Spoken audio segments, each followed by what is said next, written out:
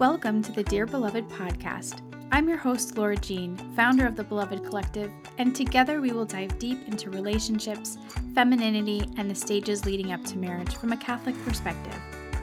Here you'll find real conversations rooted in the truth, dispelling the lies found in our culture, and learn practical ways that we can keep Christ at the center of our lives and relationships.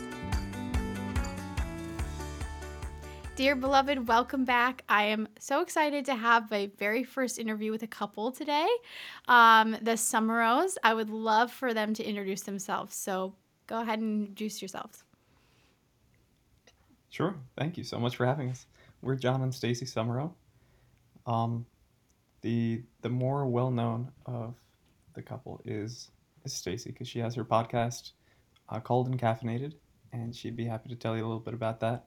I'm just kind of along for the ride, but we've been married for about 6 years, 6 and a few months, and we're expecting baby number 4. So I like to say we're taking it slow. Yeah, very, very relaxed pace Right. for our marriage. Yeah, it's been really uneventful.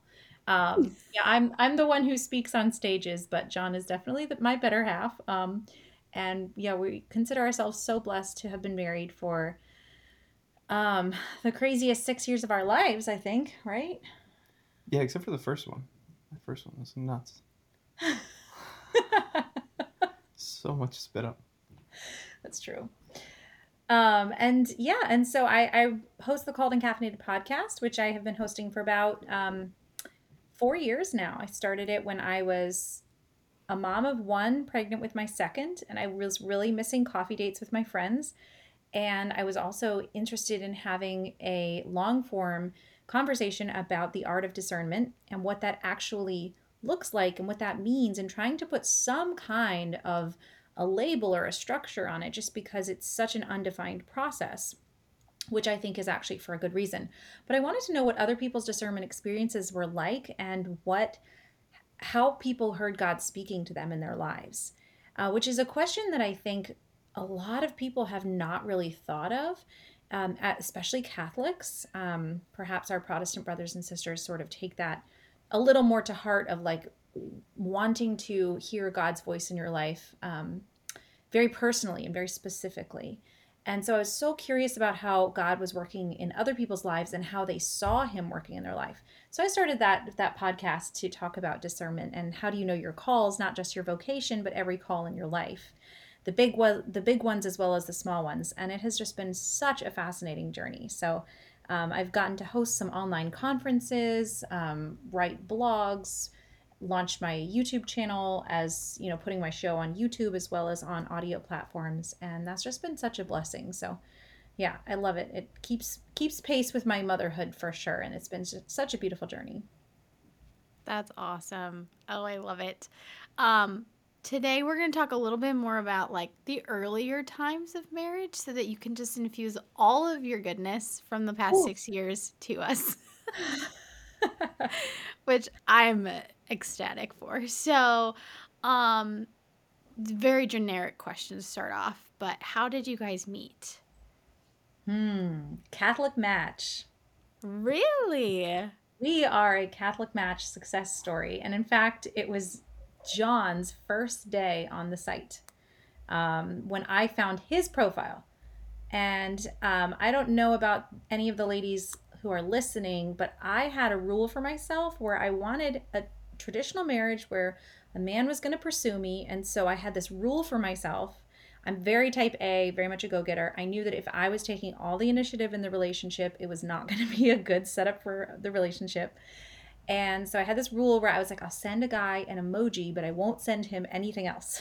And if he responds with a message, not just an emoji, but like a message, then we can start talking. So I found John's profile. He was like new on Catholic Match. And I was like, oh, he's really cute.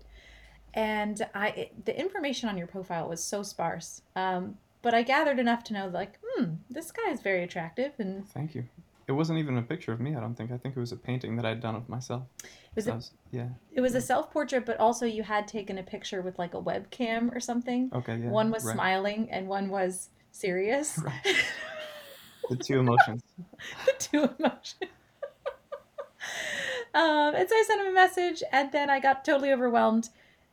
Didn't sign into the site again for like 3 weeks. I just was in a place where I was like, I need to take a step back from the constant messaging. And so I signed back in 3 weeks later to find 3, maybe 4 return messages from John. And poor John, he'd gone through an entire journey while I hadn't been on the site, where he Yeah, was like, I became convinced that Stacy was just like a bot that they created to get you to pay for the service, because like you can you can send emojis and you uh, can like, I don't know, you can do a limited number of things without paying for the service. But you can't do messaging back and forth. yeah. Exactly. So I was like, so I paid for the service so I could message this girl, and then she never answered me back. I'm like, that's a bot. I got suckered in.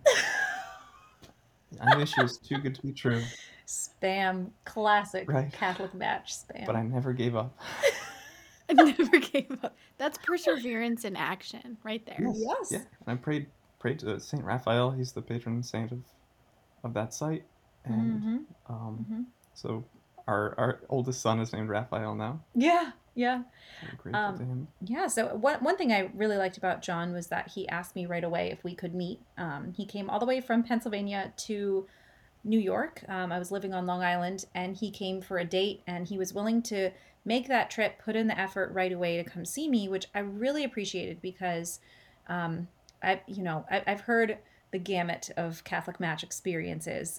Obviously, mine is very good, and I know a number of other really solid Catholic couples, but I know sometimes you have to be really persistent, and messaging back and forth can be a huge time suck. So if there are any gentlemen listening, I always recommend just please try to call, don't just text, but like call the girl, meet up with her as soon as possible. I think most women would be flattered by that and not creeped out. I was certainly flattered by that he would make that effort. Yeah, as long as you can make it something chill. It's tricky when they're hours away and you feel silly about just meeting for coffee or something like that. But I went on one other date in my life, also also initiated through Catholic Match, and it was just like a lunch date because she wasn't too far away, and I was like, we messaged back and forth like maybe once or twice, and I said, can we meet for lunch? Mm-hmm. And it yeah, you just avoid a lot of weirdness and Mm-hmm. um, a lot of wondering. Just like go for it and Yeah. see how it goes. Yeah. Have a good time.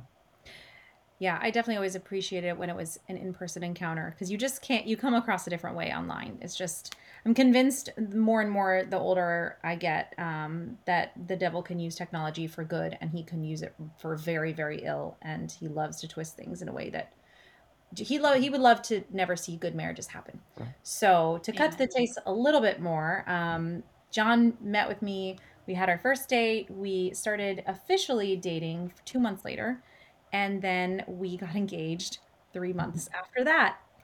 So Wow. I can definitely not unequivocally recommend that simply because I feel like for someone who's, 19 or maybe in college or like that's just not necessarily a good time of your life to be knowing someone for 5 months and getting engaged. But for us, we had both discerned religious life. It just happened. I mean, it really felt miraculous that we were able to come together so quickly and recognize like this is the person I've been waiting for. It was natural. That part of things was very quick. And I always want to tell our story with a grain of salt too, because I had 5 boyfriends and I went on dates with a bunch of guys before I met John. And it wasn't until I discerned religious life that I feel that I gained the spiritual maturity to actually be able to look for the right things in a man. And so, yes, our relationship was so fast, it progressed so quickly. We really didn't have massive fights, or it wasn't this back and forth, kind of story. Um, and we didn't break up or anything like that. There wasn't heartache involved, but the precursor to that was having to grow a lot spiritually, and then God in his timing just made it happen really fast when he wanted it to happen.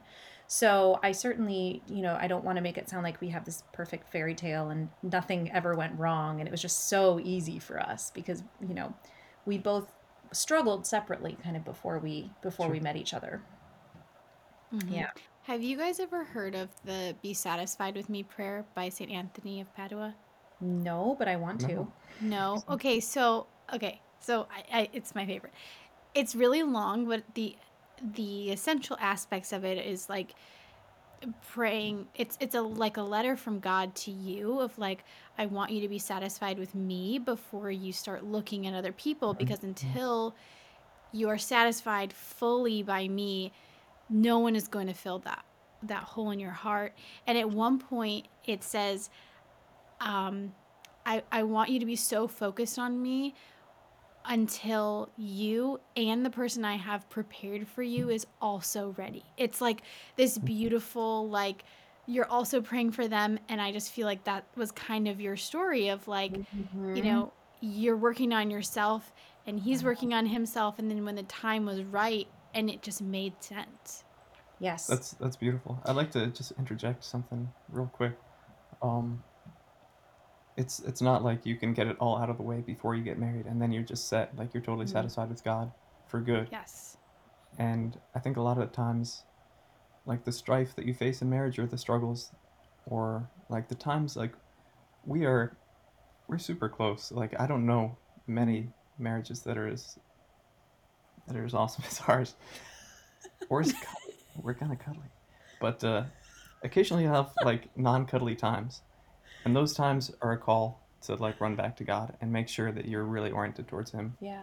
Um, Yeah, I would say it's like it's an orientation of the heart that you need to gain. It's not so much getting all your issues fixed and taken care of and out of the way, because whatever has happened in your past is going to continue to haunt you or whatever, hopefully not actively or whatever, but it's always going to be there. So you can't change who you are and whatever has happened, but you absolutely can. If you have that attitude of surrender to the Lord, and you have that attitude of openness, and you have the habit of running to Him when things go wrong, that is just such a great setup for marriage. And I think that's what religious discernment did for both of us. We both separately discerned religious life. And to your point also about preparing the person that you're meant to be married to, John was actually not really ready to be married just because of his circumstances. Um, Especially before we met, he actually was taking care of his grandma for a year and a half. And if he had met me and left her, I don't know that she would have had anyone else to take care of her the way that he was, because he was just her full-time caretaker.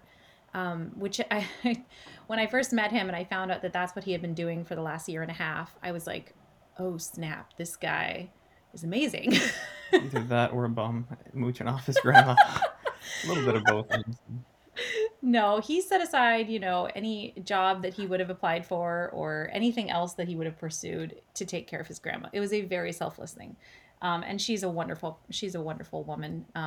But it was definitely a sacrifice for him. And the fact that he was willing to make that sacrifice for that long for his grandma really spoke volumes to me. And so it happened really at the perfect time, which I had been very lonely that winter. I had finished discerning religious life and I really wanted to find the guy. And, John was coming. If I'd known John was coming, I wouldn't have spent a moment agonizing and asking myself, why am I not good enough? Why does this guy not like me? Why is this thing not working out with this friend? I wouldn't have agonized about any of that for a second. And I think from God's perspective, there's this statue of Jesus where he's got his hands extended. And every time I see that statue, I'm just like, I just think of Jesus being like, you guys, everybody, calm down. I have got this, please. And that is definitely the story of my singlehood. And I really want to share that with your listeners, because, at the time when it happens, it makes all of the worry of my past just seem like I didn't have to spend that time doing that. There was no reason. Mm-hmm. Just like in the song, um, I don't know what tomorrow holds, but I know who holds tomorrow. You know, Mm-hmm. yeah, Looking forward to checking out that prayer. Thanks for mentioning that. yeah, me too. Of course, I'll send it to you after. Don't worry. Cool. So I quick have a question for you, John. Sure. Um, what goes through men's minds when they make dating profiles? Because I've always wondered this. Like, how do you decide what goes on there? How do you decide what pictures go on there? I'm just like, for This is a good every question. girl listening right now, we want to know. That's an awesome question. I wish I was qualified to answer it. I only know myself. I've never talked to any other guy about dating online. This isn't something you talk about. I feel like No. we need to have like a forum for guys to like get together and talk before they make their profiles Well, yeah, so no. that they can give each other advice or just have women give them advice on their profiles. That would be much better. That would be better. Yeah. Yeah, gosh, I don't know. Um, I guess some of the things that I was trying to avoid would be like, and these are probably things that you don't actually want guys to avoid, but it'd be like, don't post too many pictures of yourself, or they'll think that you're obsessed with yourself or something. Um, and I don't know. I mean, like so what I like about Catholic Match is that they have the questions you have to answer about, do you agree with the church's teaching on whatever? Are you open to children? That kind of thing. Like the really basic, based on stuff that you want to know early on in a relationship. Um, so I tried to fill that out, honestly and thoroughly. And beyond that, um, I didn't have a whole lot to brag about at that point in my life. Um, so yeah, I just figured like keep it simple. Um, yeah. I think your What was intention when you joined was to get offline as soon as possible, it was, yeah. which I think is good. And I think, maybe there may be some women out there, and I may have been one of these people who spent hours putting their profile together and had all their friends check their pictures. Is this enough? Is this, are these the right pictures? Whatever. Yeah, I didn't do that. No, I think there's probably, well, this is a broad generalization, but if I had to guess, I would guess women spend way too much time trying to craft something and men spend too little time, Mm-hmm. perhaps, or maybe just too little thought, because there were some that I read that I was like, okay, I don't think the woman you're looking for exists. Yes, when they're like, you're not my match if. And then it's like Mm-hmm. listing all of these things. I'm like, why would you go right for the negatives? I don't understand. Mm-hmm. Yeah. Mm-hmm. Are you on dating websites, if you don't mind my asking? I was for a while. I'm not right now. I'm taking a break. It was not good for me mentally. That is very smart sometimes. Yeah. Yes, absolutely. Yeah, I've heard that. Yeah, I think I it's feel only like gotten harder since we met. So yeah. I pray for my single friends a lot. I feel like I'm being called upon to defend all of the errors that guys are making online, and I don't even know what half of them are, but I probably made some of them. Yeah, I think. Well, yeah, I'll just leave it there. I mean, the I fact that apologize. she explained your photos as what they were, I'm just like, the biggest thing that gets me is what photos they choose to include. I mean, Sure. I don't know how anyone picks their photos. It's probably all different, but it's like, why is it of your dog or a sunset? Like, you're not even in the picture. Yeah. Right. Or a group photo and you can't even tell which is the actual guy. That, or do you know what I've seen a lot of, and it's surprising how many in costume. Wow. I don't know if that's just like a Oh, now thing, but it's yeah. not Yeah. my favorite. I, Maybe because Halloween is one of the few like times when people take pictures of certain guys. no, I think Could it's probably be. just I don't know. I do Maybe. apologize for them as well. Thank you. I feel like that needed to be said. You know what's funny too is I asked John one time, I said, John, did you ever ask anybody dating advice? Like, your dad's been married to your mom for 30 something years. I'm like, did you ever like ask his advice? Ask him any questions about anything before you got engaged? John thought, and he's like, I think the one question I asked him was, can I borrow the car? Yeah. Oh my goodness. And He said no. So I got creative. It was cool. yeah. Oh my goodness. So yeah, I think there's maybe a tendency to just be like, no, I got this. I can do this. I'm just not going to talk to anybody. And then sometimes girls can go the opposite direction and be like, I need to check this out with all of my friends and get all of their approval, and we're going to spend the whole night talking about it while we drink Moscato or whatever. But there's like definitely a balance because you want to have enough information in there for someone to be interested, but you also don't want to tell your whole life story because then what are they going to ask you about? Yeah. That's true. Sure. Yeah. Also, I don't know if anybody else has this experience, but I felt creepy looking at other people's profiles. If it was for more than like 5 minutes, I was like, okay, let's either meet this person or not. But I feel creepy spying on you like this. I think that's really smart, actually. Well, it's not smart. I think it's indicative of someone who doesn't spend their life online, wanting to more kind Sure. of, creep behind the scenes instead of actually living their life, which, oh, yeah, I could go on and on about that. I Yeah, think, and I think the intention is really important of why you're on there. Of like, Mm.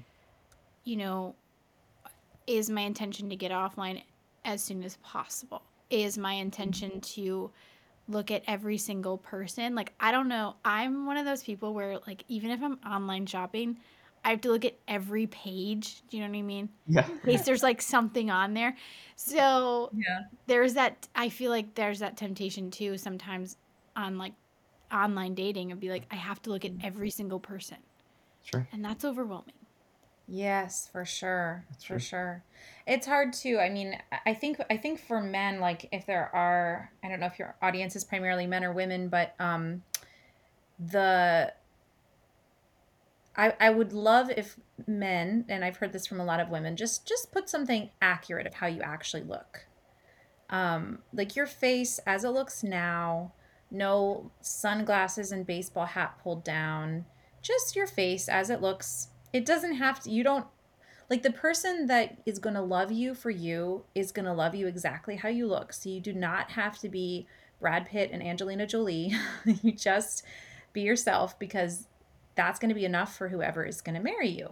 And just let it be clear and accurate. And John's were minimal, but they really looked like him.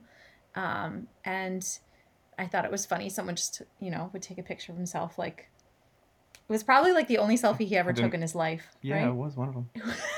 I uh, I didn't have any other pictures of myself. Yeah, yeah. Whatever. That's fair. But it That's it fair. worked. It was enough. It was enough to get us offline.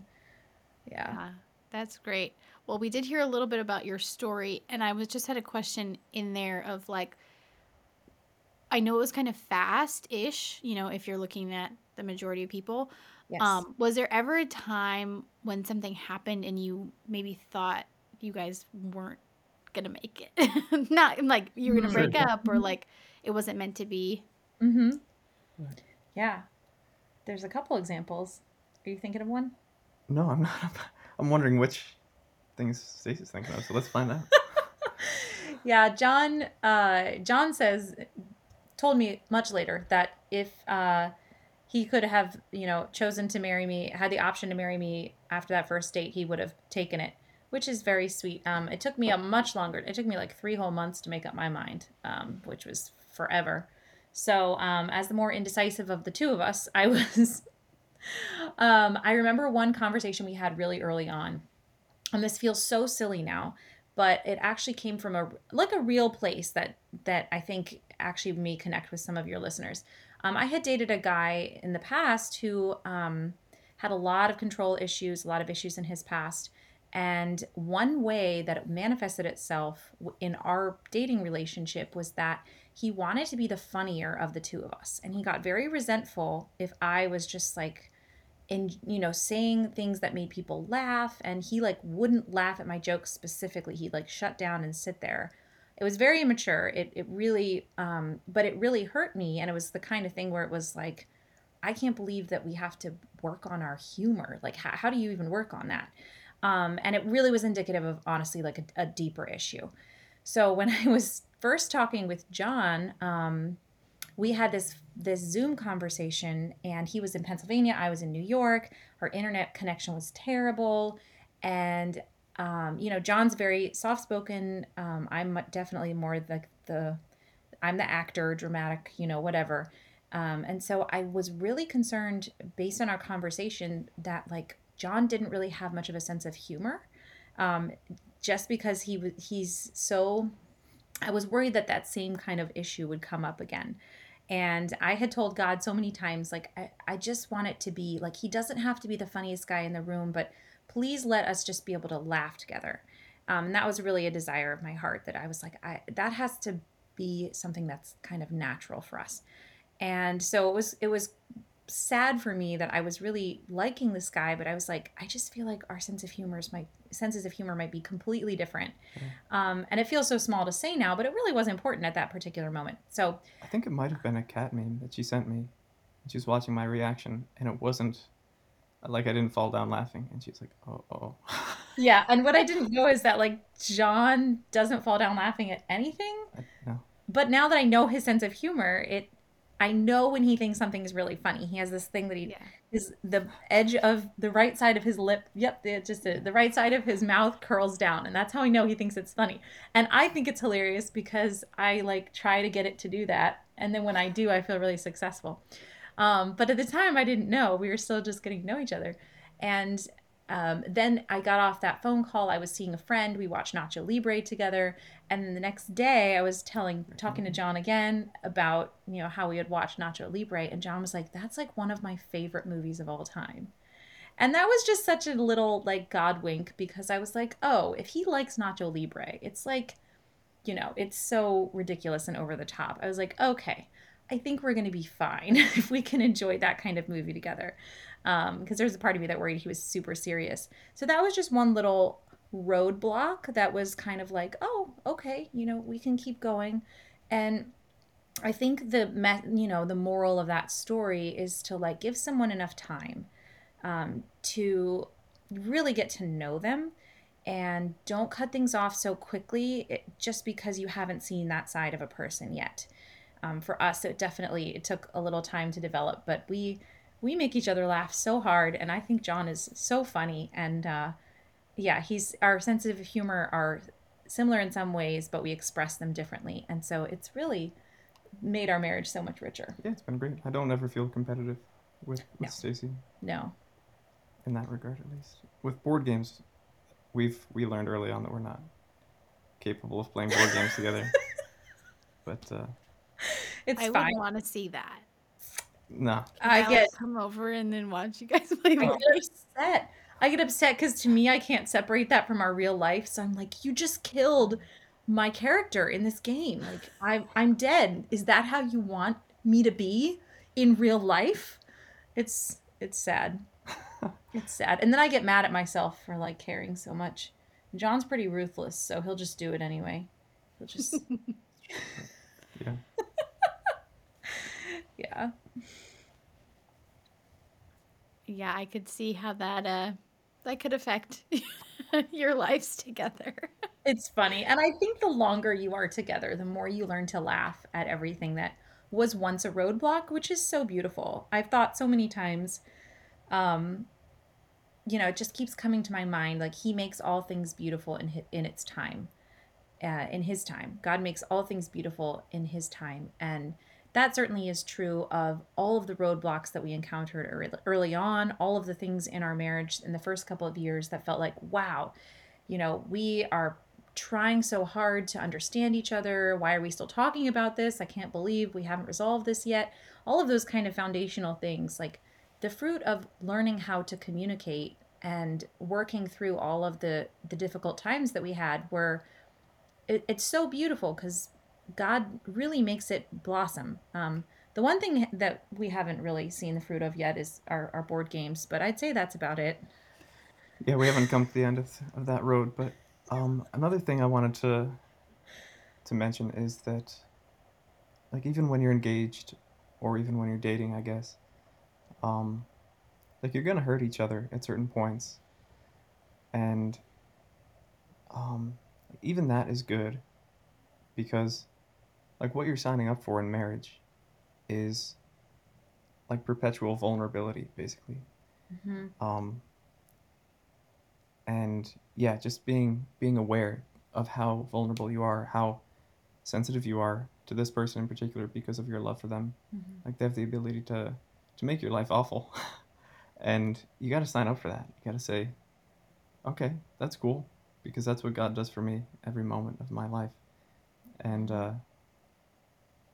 um, yeah, without that, without a really intentional assent to that vulnerability, I don't think you can really get past a certain level of depth with your love.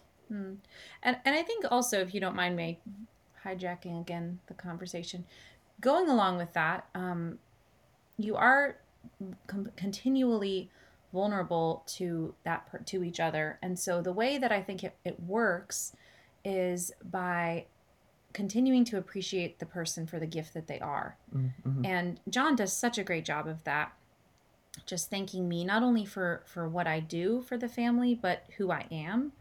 And I think our moments of intimacy are a great moment to really appreciate the other just for being. And we were at mass, of course, yesterday, and the priest had said something really good in his homily. He said that, every year we have this ritual where we celebrate our birthday, and we don't celebrate anything that we did. We just celebrate that we made it here, that we exist. And I think if you can really learn to appreciate the other person for the gift that they are, because you need a lot of things from them. I need John to do XYZ honey-do list. We're just working from 5 in the morning until 8 o'clock at night, taking care of our children. And so when I start to think of John as more like someone who does things for me as opposed to a gift from God, that's when things really start to devolve, and that's when we can start to take each other for granted and start to fight about petty things, and really kind of look at each other with more resentment. But if you just keep bringing it back to the fact that your vocation is ultimately a gift and that this person is a gift, that just always puts things in a different color, a different light. What's up, beloved fam? It's me, Laura Jean, interrupting this episode to tell you about my flagship program, Made Beloved. Made Beloved is a proximate marriage preparation program that was designed with single individuals and dating couples in mind. When I was getting my master's in marriage and family theology, I was filled with so much gratitude that I got to study those topics as a single woman. I knew what I was learning was changing my life not only then, but would change everything moving forward. I created this program not as a typical marriage preparation program where you already know who and when you're getting married, but more to answer the big questions of, was I made for this? What are these longings teaching me about the design of God for marriage? Is there really something that can fulfill all of these desires of my heart? And if there is, how? How do I start building a life that supports this beautiful design of the Creator? We go over all of that and more in the 12-week Made Beloved program. I only open up registration a couple of times a year, so go to thebelovedcollective.com to learn more and to sign up for our waitlist to be the first to know when registration opens up. Looking for curated, beautiful paper goods and intentional products to simplify your life? Then look no further than the Beloved Co. shop. Yes, my very own product shop is here. Each product is made with the intention of helping you live well in the present moment. Stationery to connect with others, desk pads to help us remember what's really important as we plan out our weeks, and so much more. Intentional Catholic products to help you be a saint now and prepare you well for your future.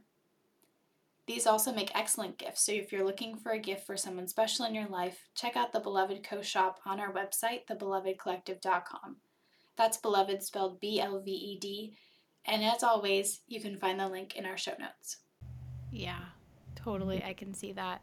Yeah. And speaking of like looking at things from a maybe a greater perspective, looking back, way back when, before you guys were dating, do you think like individually there was anything that you would have done differently or more of or worked on before starting dating?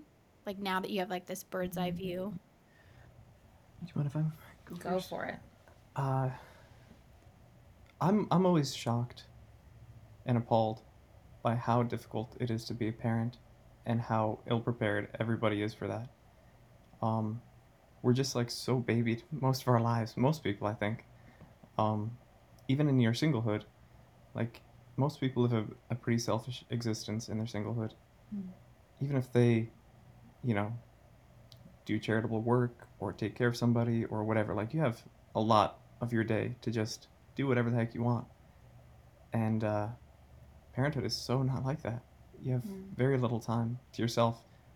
Um, and so yeah, I would say in general, just like more self denial and um, yeah, uh, Go babysit other people's kids. that's not a bad idea. And just think of just like doing that and never getting a break. Just thinking about that to acclimate your mind to that reality.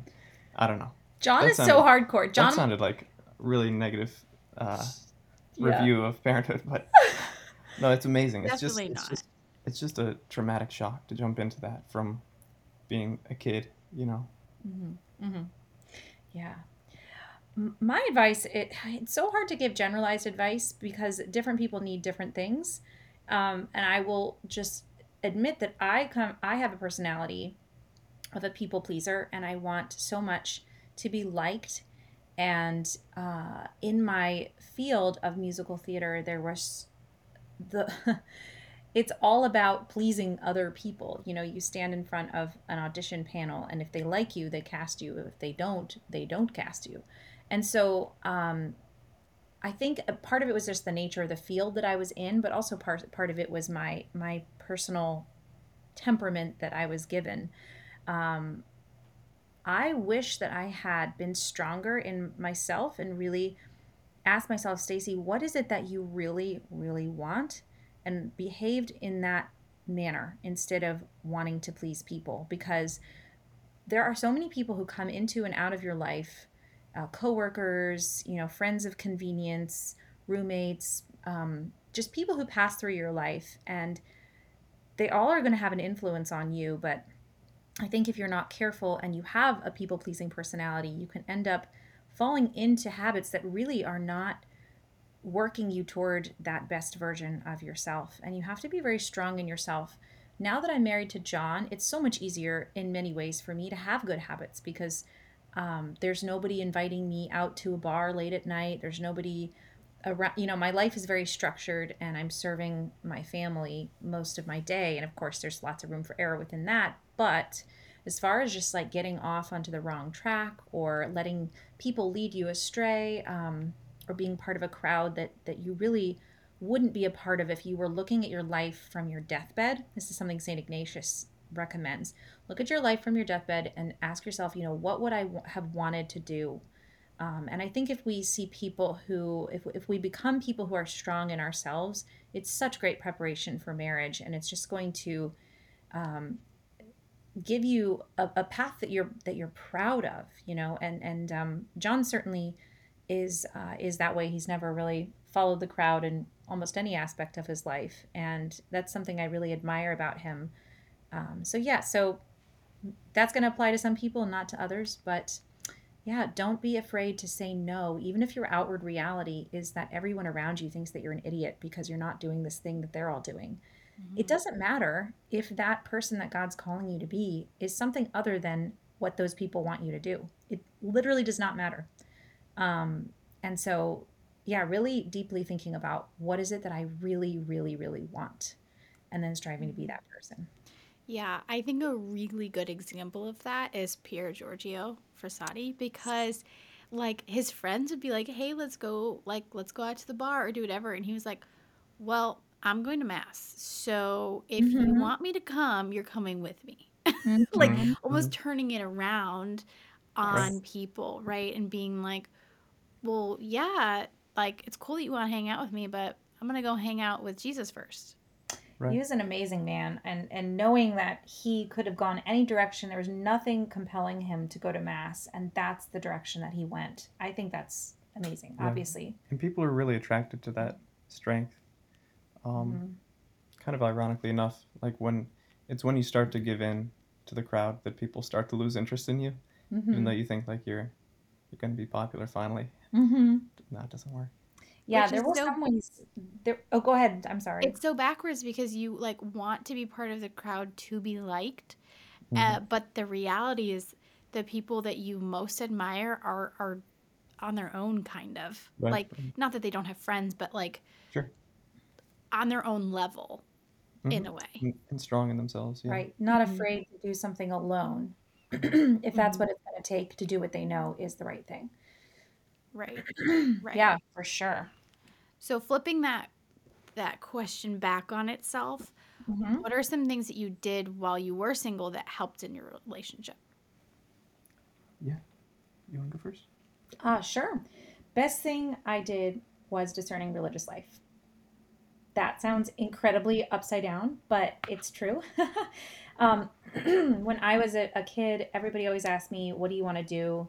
What do you want to be?" And for some reason, despite my, years of Catholic homeschooling, Catholic school, literally like memorizing the catechism, and attending mass.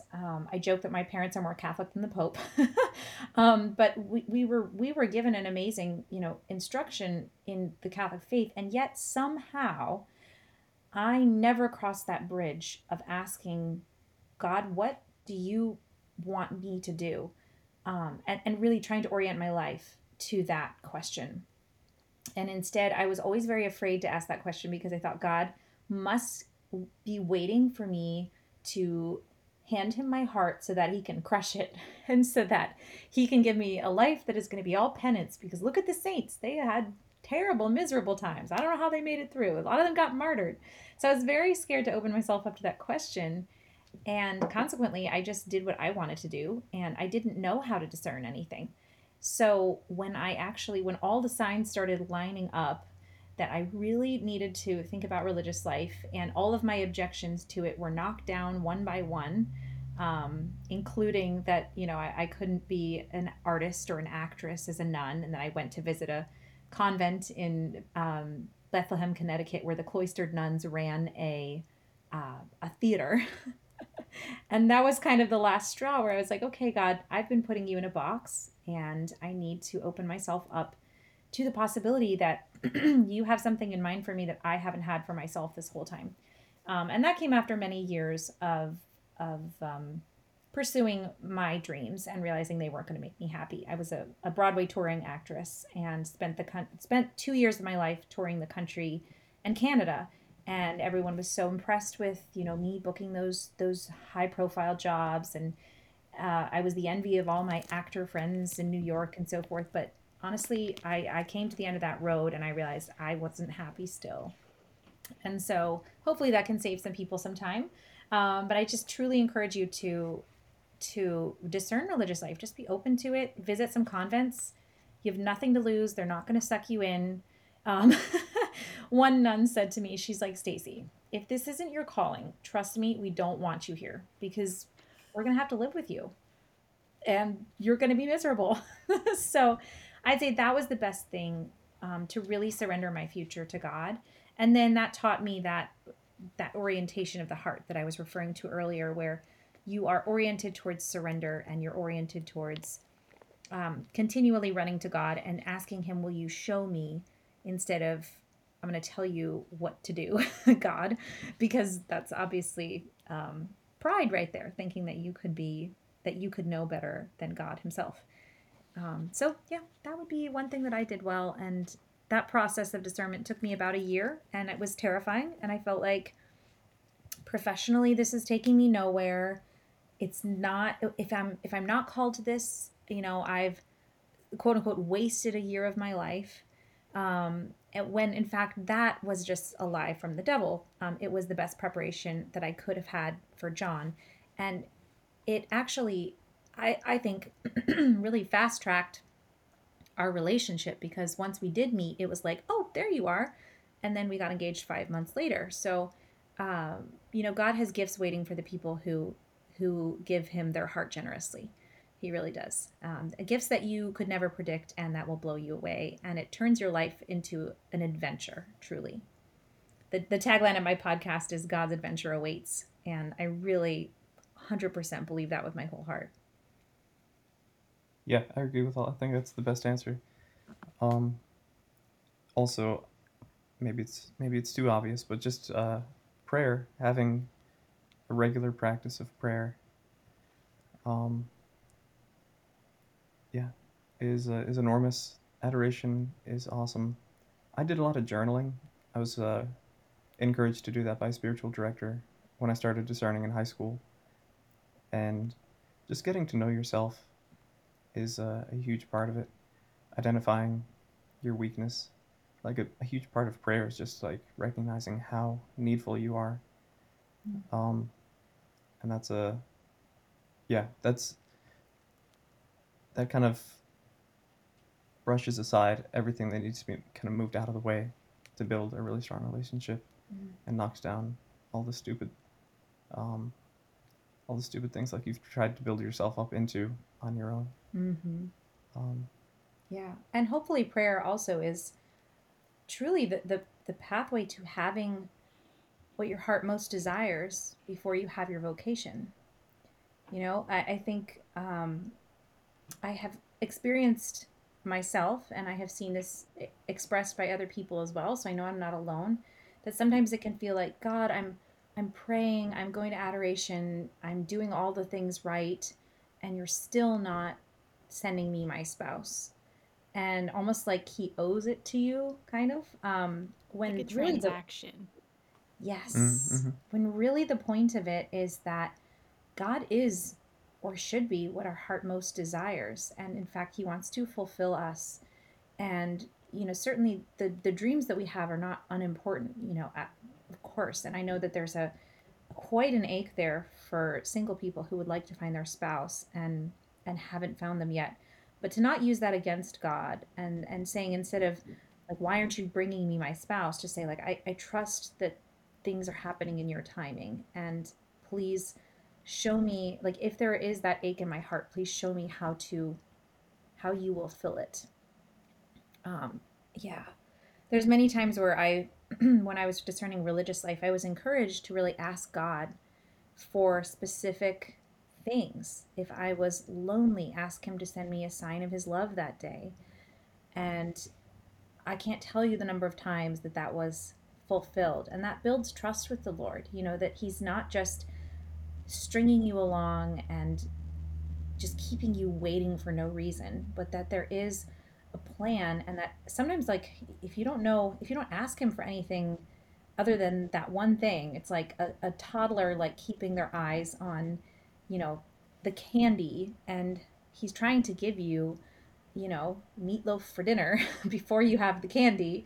And if you're just so focused on that one thing, you can't get that nutrition that you need. You can't get that sustenance that you need before you get to the part where you get to, to get the thing that you have your eyes fixed on. So yeah, that's kind of an aside, but hopefully that's what your prayer life leads you to. And I say this to myself. It's true for our entire lives. When John and I got married, it raised more questions than it answered, and we are continually, he's such a blessing in my life, but we're continually figuring it out together. And there's continually things that are difficult or lonely or unfulfilled in our hearts. And we have to continually bring that to the Lord. So I'm saying this just to myself, just as much to myself as I am to every person listening. One of the things that I find most beautiful about the world, which I know a lot of people don't agree with, but is the fact that we're continually changing. And Mm-hmm. we're like, someone once asked me, like, what is something that you would like pick to never change again in your life? Mm. And I remember sitting with that question for like a long time, and I just answered like literally nothing. Like, Mm. I I don't want to be stuck somewhere if the next place I'm going to be is going to be better. Mm. Like, I don't ever want to be stuck. And I think that continual change, like, we can always have a vision in our mind, like, that's that's the end. That's when we've achieved it, we've achieved it. Kind of like a fairy tale where they're like, and they lived happily ever after. But that doesn't exist. There's no achieving. There's no 100%. Sure. like, you know. And you Absolutely. guys know that better than I do. No, absolutely. There's no finish line in life where you're like, okay, I'm done. And I mean, if you look at like even the person that I was when we got married, oh my goodness, so many changes. John's Mm-hmm. watched me go through a million and one changes. There's things that I asked for on my wedding registry that only this year am I actually pulling out to use. They have like sat, and they were expensive appliances, so I didn't want to get rid of them. But things that I'm actually using this year, because all of a sudden I'm now canning and like obsessed with gardening. And, that was not true when we got married. If you had asked me if I cared about having a garden in 5 years, I would have been like, I probably not. But, there's so many things about you that change. Yes. So it's continually making that commitment to that person as you change and you change together, much more so than like finding this finished, perfect person who's just True. never Yeah. gonna change on you. And you have to remember that about your spouse as well. That they're not gonna just like park and just be there. There's no parking. There's no point. It was, Um, sorry, I was but thinking of something and funny. I don't know how. I'd like to credit this to myself, but I probably can't. But Stacy, like, she changes for the better over and over again, and Start. it's weird. God. Like I thought she was big when we got married, but then she keeps getting just cooler, and so it must be something that I'm doing right. Most likely. It's all John. It's all John. Yes. I am blossoming in John's What are you talking love. about? I can see a sense of humor now. I've been talking to him for 45 minutes. I wasn't joking. Yeah, that wasn't a joke. That's what you don't understand. No, I actually, But she is super great, and I do find that, thanks, John. um, yeah, if if there's anything, it's just surrendering over and over again. Because every time you surrender something to God, it comes back more beautiful, um, or in a different, yeah, Yeah, and I mean, there is truth to what John said, in the sense that when you have that stability and that security of the love of another person, and they're continually reflecting God's love to you, and you are continually presented with challenges that are refining you and working on you, like gold in the furnace, you do become better. You do become, my goodness, the things I used to struggle with in my 20s. I'm like, I am I do not even think about those things anymore. Thank God. Like I've been delivered from those struggles. And yeah, so it really does. And, I've watched John just mature into fatherhood, and it's been so beautiful. You really do get better and better, I think. Yeah. Even if on the outside you look, it's quite typical once you start having babies. It's quite typical to be a little curvier in places you didn't used to be, or just not be quite so fit or have quite such an impressive resume that you're continually doing all the things. But the journey is an internal one, and to those who really know you deeply, it's the most exciting thing. It's I can say from personal experience, I've toured 43 states and nearly every province of Canada, and um, that was an adventure, but parenthood and marriage is a way better one, a much deeper one. What would you guys say to what is something that you like was an unexpected joy and an unexpected cross in marriage so far? Ooh. um, Do you want to think about it? yeah. Hmm. Do you have anything in mind? Well, the unexpected cross, definitely Nora's story, Nora's journey. Um, I think when you're pregnant, you don't really anticipate that you're going to have issues. You just you know that most babies make it here okay, and our first two did, and then our third was really oh my goodness, that was the hardest time of my life. I had something called a placental abruption, which means the placenta, which nourishes and feeds the baby, was a loser. Just decided to not do its job anymore, and it started separating from the uterine wall, meaning that all of the blood that was supposed to go to Nora, to the baby, I basically was just bleeding out in the middle of the night while I was asleep. And by the time I woke up and we got to the ER, um, Nora and I had lost so much blood that it was bad for me and far, far worse for her. It took 22 minutes of CPR to bring her heart rate back. John and I had talked a couple of months before about what our worst fears were. I don't know why we were talking about that, but one of probably our worst fear was losing each other, and then very close second behind that was something happening to one of our children. So just waking up after my emergency C-section and just seeing my little baby in the incubator, and she was having seizures and brain bleeds, and she has a lifelong disability of cerebral palsy, and she got infections. She needed 4 major intestinal surgeries for a condition called necrotizing enterocolitis, which is basically where you get holes in your intestines. Her organs were so greatly weakened, they were very susceptible to something like that happening. So it took 4 major surgeries to correct that. And she came home with a feeding tube. Her brain damage kind of destroyed her ability to have like a sucking reflex and a swallowing reflex, so she couldn't eat by mouth. I mean, I could go on and on about everything that happened. She was in the NICU for 126 days. And those days were, I mean, a dark night of the soul like no other. And made far worse by the fact that we had to leave our home, we had to leave our community, and we had to go live with my parents for part of the time, and then the Ronald McDonald House in DC because Nora needed specialists that were further away. So our entire family rhythm, our entire family life was totally disrupted. And that was, I mean, that was across in ways that I could talk about so much. But I think probably the hardest one was the spiritual darkness, just because I couldn't feel God's love at all during that time. And oh my goodness, I would pray my rosary to and from the hour-long drive to the NICU. And that was about the only thing that I could really do. My entire prayer life was pretty much shut down at that point, just because I was so in crisis mode for those continually for those 126 days, that if I relaxed for a minute enough to start praying, I would just fall asleep. I was in fight or flight mode continually. And it's, at a certain point, it's sort of like pressing the ignition while you're flooring the brakes of a car, and when you do that for too long, something's going to break eventually. So for me, it was like the lights are on, but nobody home. I was functional, but I wasn't able to really do anything except try to process the immediate crises that kept happening one after another.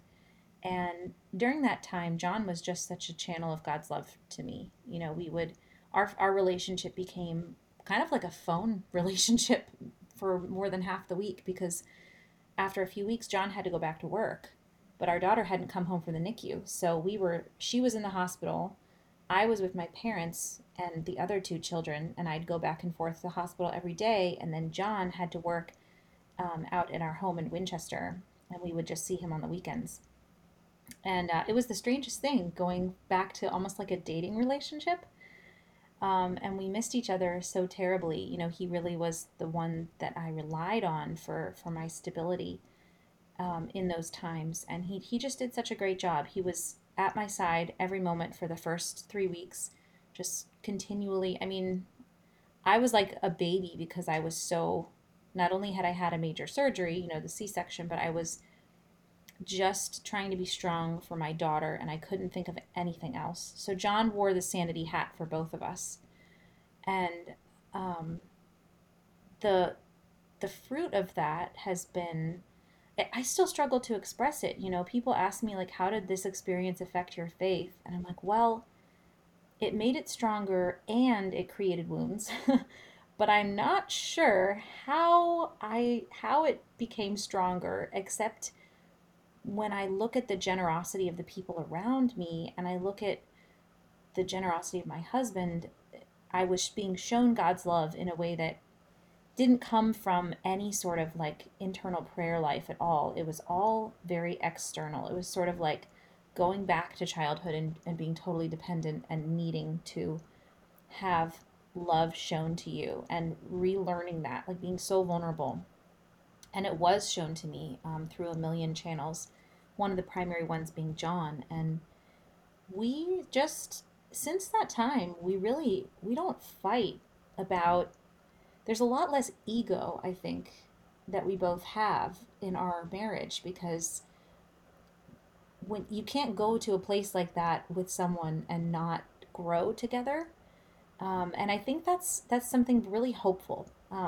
My brother just got married this past June, and I think the thing I wanted to impart to him more than anything else is not to be afraid of the hard times, because they really make you who you are called to be. And even though it is going to hurt so badly going through some of those times, the fruit of all of it can be really nothing but good. I mean, Mm-hmm.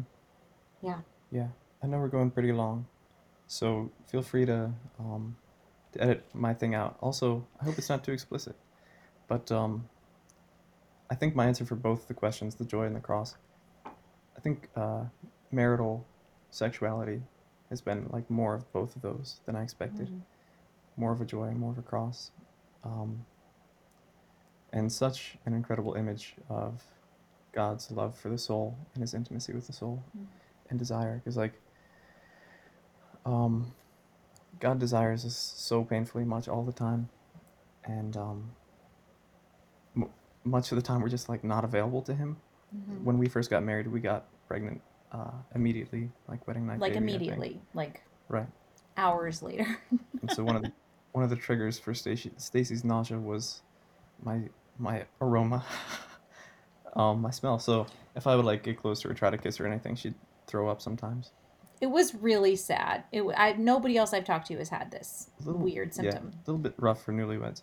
It didn't last too Right. long.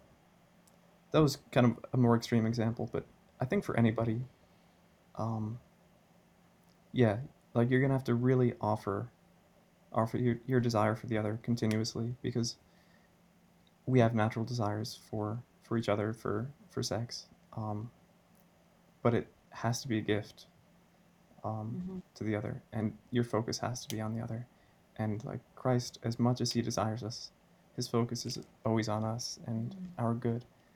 Um, and so it's incredible, the spring of joy and goodness and beauty and life that comes out of that. Yeah, and I think it's so interesting. I think actually I'm glad you brought that up, John, because I feel like sex isn't talked about enough necessarily, but it's you go through your seasons of life, and so far, because we've had this is our my fourth pregnancy. Pregnancy is not a happy time for me. Just I have all of the gross nausea and difficult, just all the tough symptoms. I'm definitely not one of those ladies who's like, I love being pregnant. I wish I were, and more power to all of those women. That is so awesome. But there's an imbalance because John is John all the time, and I am nauseous, exhausted Stacy, like more than half, probably the half of our relationship, our married life. Yeah, about that. So you get married and you think, okay, now I've waited, and I've saved, we've saved ourselves for this. And then it's like, oh, wait a minute. This is, there's still a lot of self control. There's still a vow of chastity within marriage, and that can be kind of a rude awakening, I think, because there's just a lot of days where I'm like, I'm going to bed at 6 tonight, honey. Can you do bedtime with the kids and then, snuggle me if you're lucky? If Right. I'm already asleep and I'm not going to throw up. I know that sounds And terrible. Stacy always very generously agrees to put those kids to bed while I sleep at 6 o'clock. That's right. That's right. I know. I'm so good like that. Yeah. And you really, so John's, what do we talk? We were talking about this the other day, and I was just encouraging John to acknowledge that just because it can't be met doesn't mean that it's not a need. There can be needs that aren't met, and that's where, whew, just like when you're single and you feel like my emotional needs are not being met, I don't have that person yet. In marriage, too, that person can't always meet your needs. Doesn't mean that you don't need them. It just means that there's a gap there, and there's a reason for that. But it is painful. So yeah, Yeah. that was a good one, John. Oh, thanks. I'm just like soaking all of this in. I feel like I'm just like, I love that you guys are touching on all these topics because I talk about this all day with people, but at the same time I'm not married, so like hearing it from like an experience side, I'm just like keep saying it because it's so true. Cool. Yeah. What do you Thanks. see like as a need? I don't know. Is there anything that you want to like bring to the fore that we've said that you particularly see as like a struggle or, I mean, I'm trying to do, I think Everything. everything. No, but I think I'm, just like yeah. the whole idea of like when not I know sometimes there's like a blanket statement of like even when you get married, it's not like you can just flip a switch and all of a sudden you're never lonely or Mhm. all of a sudden you never struggle with XYZ again. And I know that that's said a lot of times, but it's often just left like that. And there's no real hope of like, okay, but what can I do about it? Like Yes. specifically, what can I do about Hmm. something so that I'm not finding myself in that position, Right. Mhm. right? Right. Oh, that's a good point. Yeah, I think Like that, in what you were saying earlier, which I absolutely loved of, if you had only just not that you weren't trusting the Lord, but now seeing how faithful he has been to you with John, and like you wouldn't have had any moments doubt. right. But when you're in that, I mean, I know we can't go back in time, but when you're in that, it's so hard to see. Yes. Right. Absolutely. You feel like you're being shipwrecked every day if you're not careful. You have to guard your eyes about, what you look at on social media, which is hard because you can't control what the algorithm is going to push to the top of your news feed and those, but you can control whether or not you even go on the app at all. Um, but yeah, it absolutely, yeah. Wait, there was something that you said. About like working through your struggles after you're married. I think the hope is like your spouse is there. Like it's not like you're you're confronting something and there's nowhere to go. It's true that you don't flip a switch and become a different person, but the beauty is that you communicate with your spouse about it, you're honest with each other, you work on it together, and you watch each other like grow and help each other grow through that. So it's definitely not like running into the same brick wall over and over again either. Um, and so I think that's important to acknowledge as well. It's like There's a way through it. absolutely, and that's the whole point of marriage is carrying each other. And John, I think when John does that for me, it energizes me to do that for him. And that's where it really turns into something more beautiful than either of you could have Yeah. imagined if you really live that out. Right. It does often feel like a seesaw. Like one of us is strong and holding the other's hand and pulling them along, and the other one's like depressed and dragging behind, but like still making progress because we're attached to this person, you Mm-hmm. know? Mm-hmm. Um, Yeah, I can make it until 4:45 every day with the right. kids, and then John walks in the door, and I'm like, oh, I can't do anything anymore. Yeah. But on a broader scale too, like some Right. weeks you're just having a rough week, and Yes. when when your spouse steps up and kind of carries you along, it can be a little dizzying sometimes to go Mm. up and down like that over and over again and wish that you could just be on the same level and enjoy each other's company for a little bit. Um, Well, but not uh, everybody has 4 children in 5 years, so maybe some people do. but it makes me think of those things you see in old cartoons on the railroads where like you have the two people like pushing the little seesaw Hmm. thing and it propels them along. Yeah, yeah, So yeah. yeah, it seems like a great way to yeah to draw closer to heaven is just to keep going up and down with each other. Yeah. I love that. Yeah, and I that, yeah. Yeah, go ahead.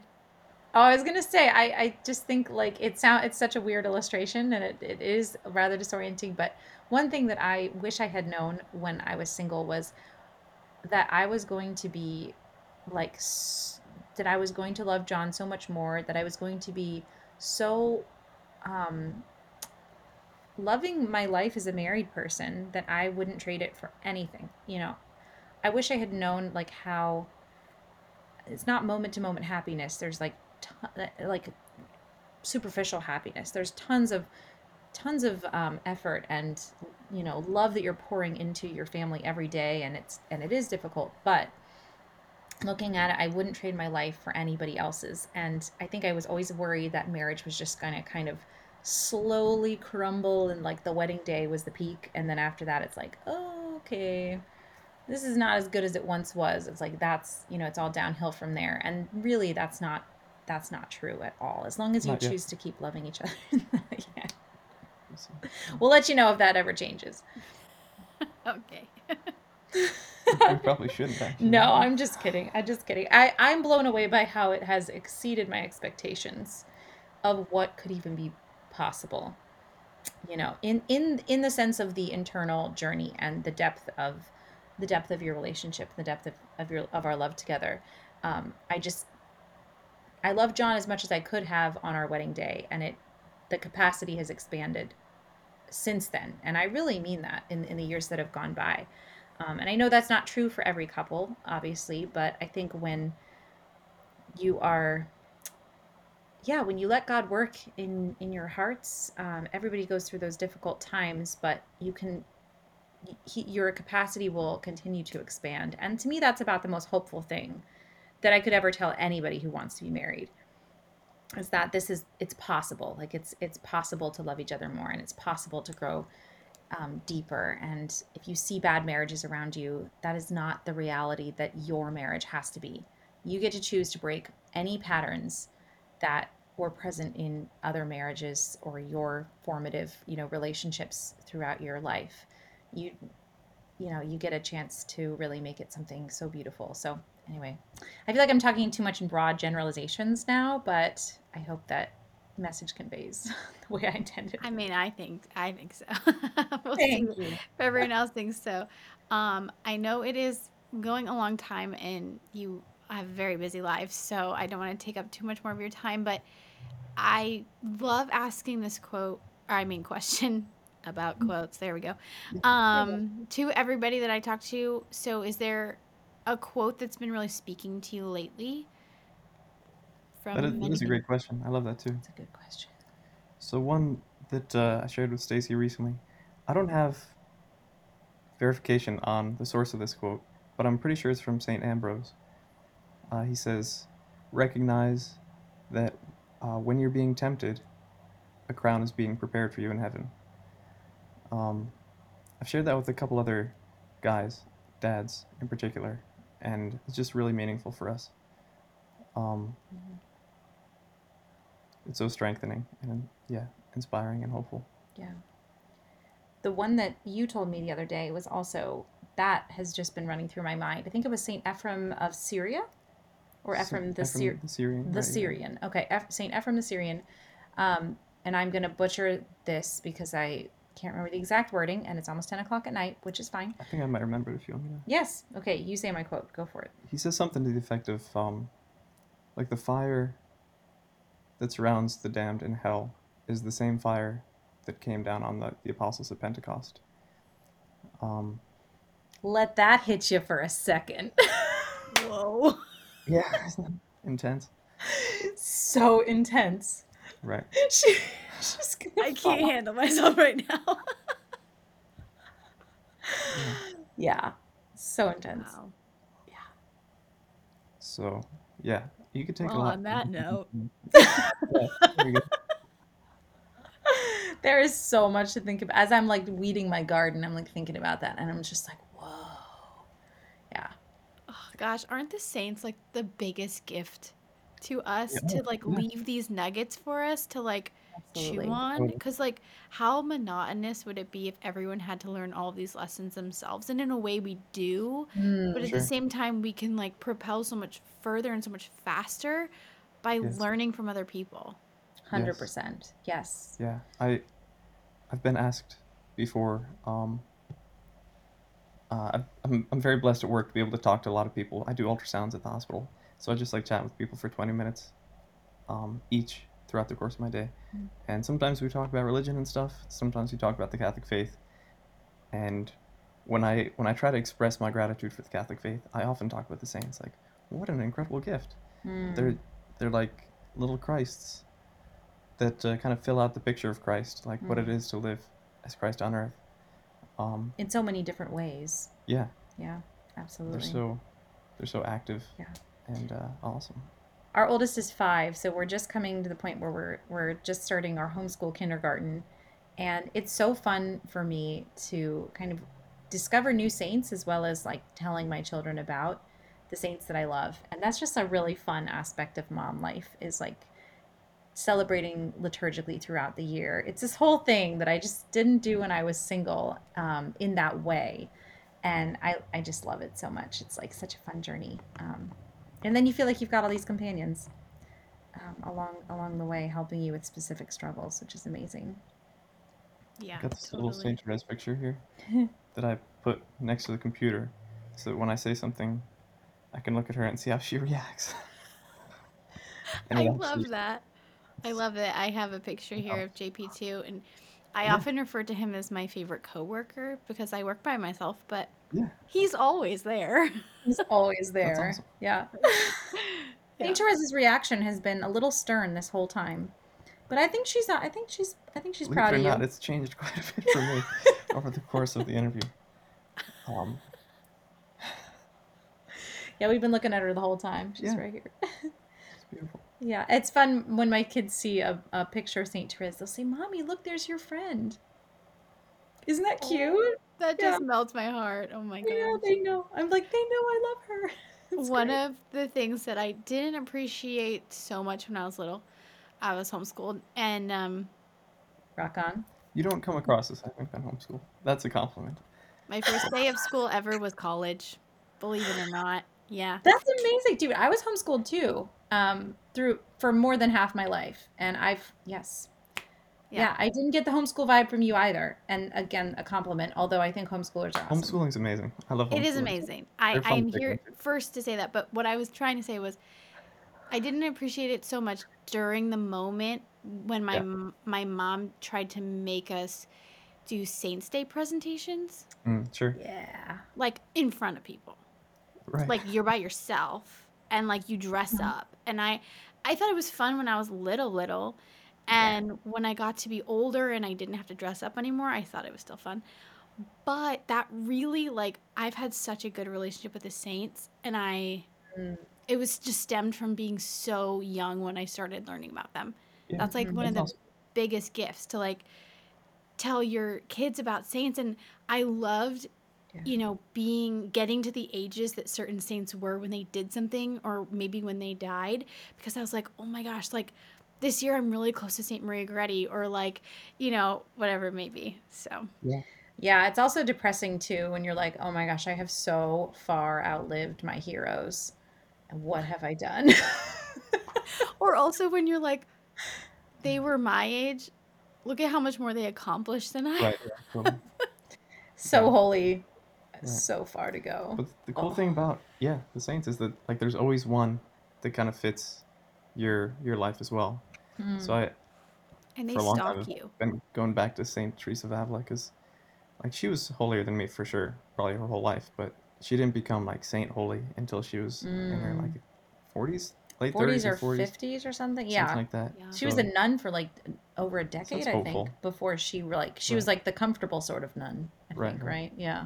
But yeah, I was reading her autobiography, and that's kind of a myth too. She was a pretty hardcore nun, but compared to what came later, she was a Yeah, softie. it's all relative. Yeah. Yeah. It's all relative. That's what I'm going to tell myself.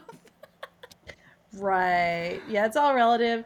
And holiness for us is going to look different because we have the internet and so many other different conveniences. The world is just a different place. Like, I think, yeah, I mean, this is going off on a totally separate tangent, but I think when your reality is harder and you're so much closer, you need people so much more, and you need to like work by the sweat of your brow for a living, as most people have done throughout all of history.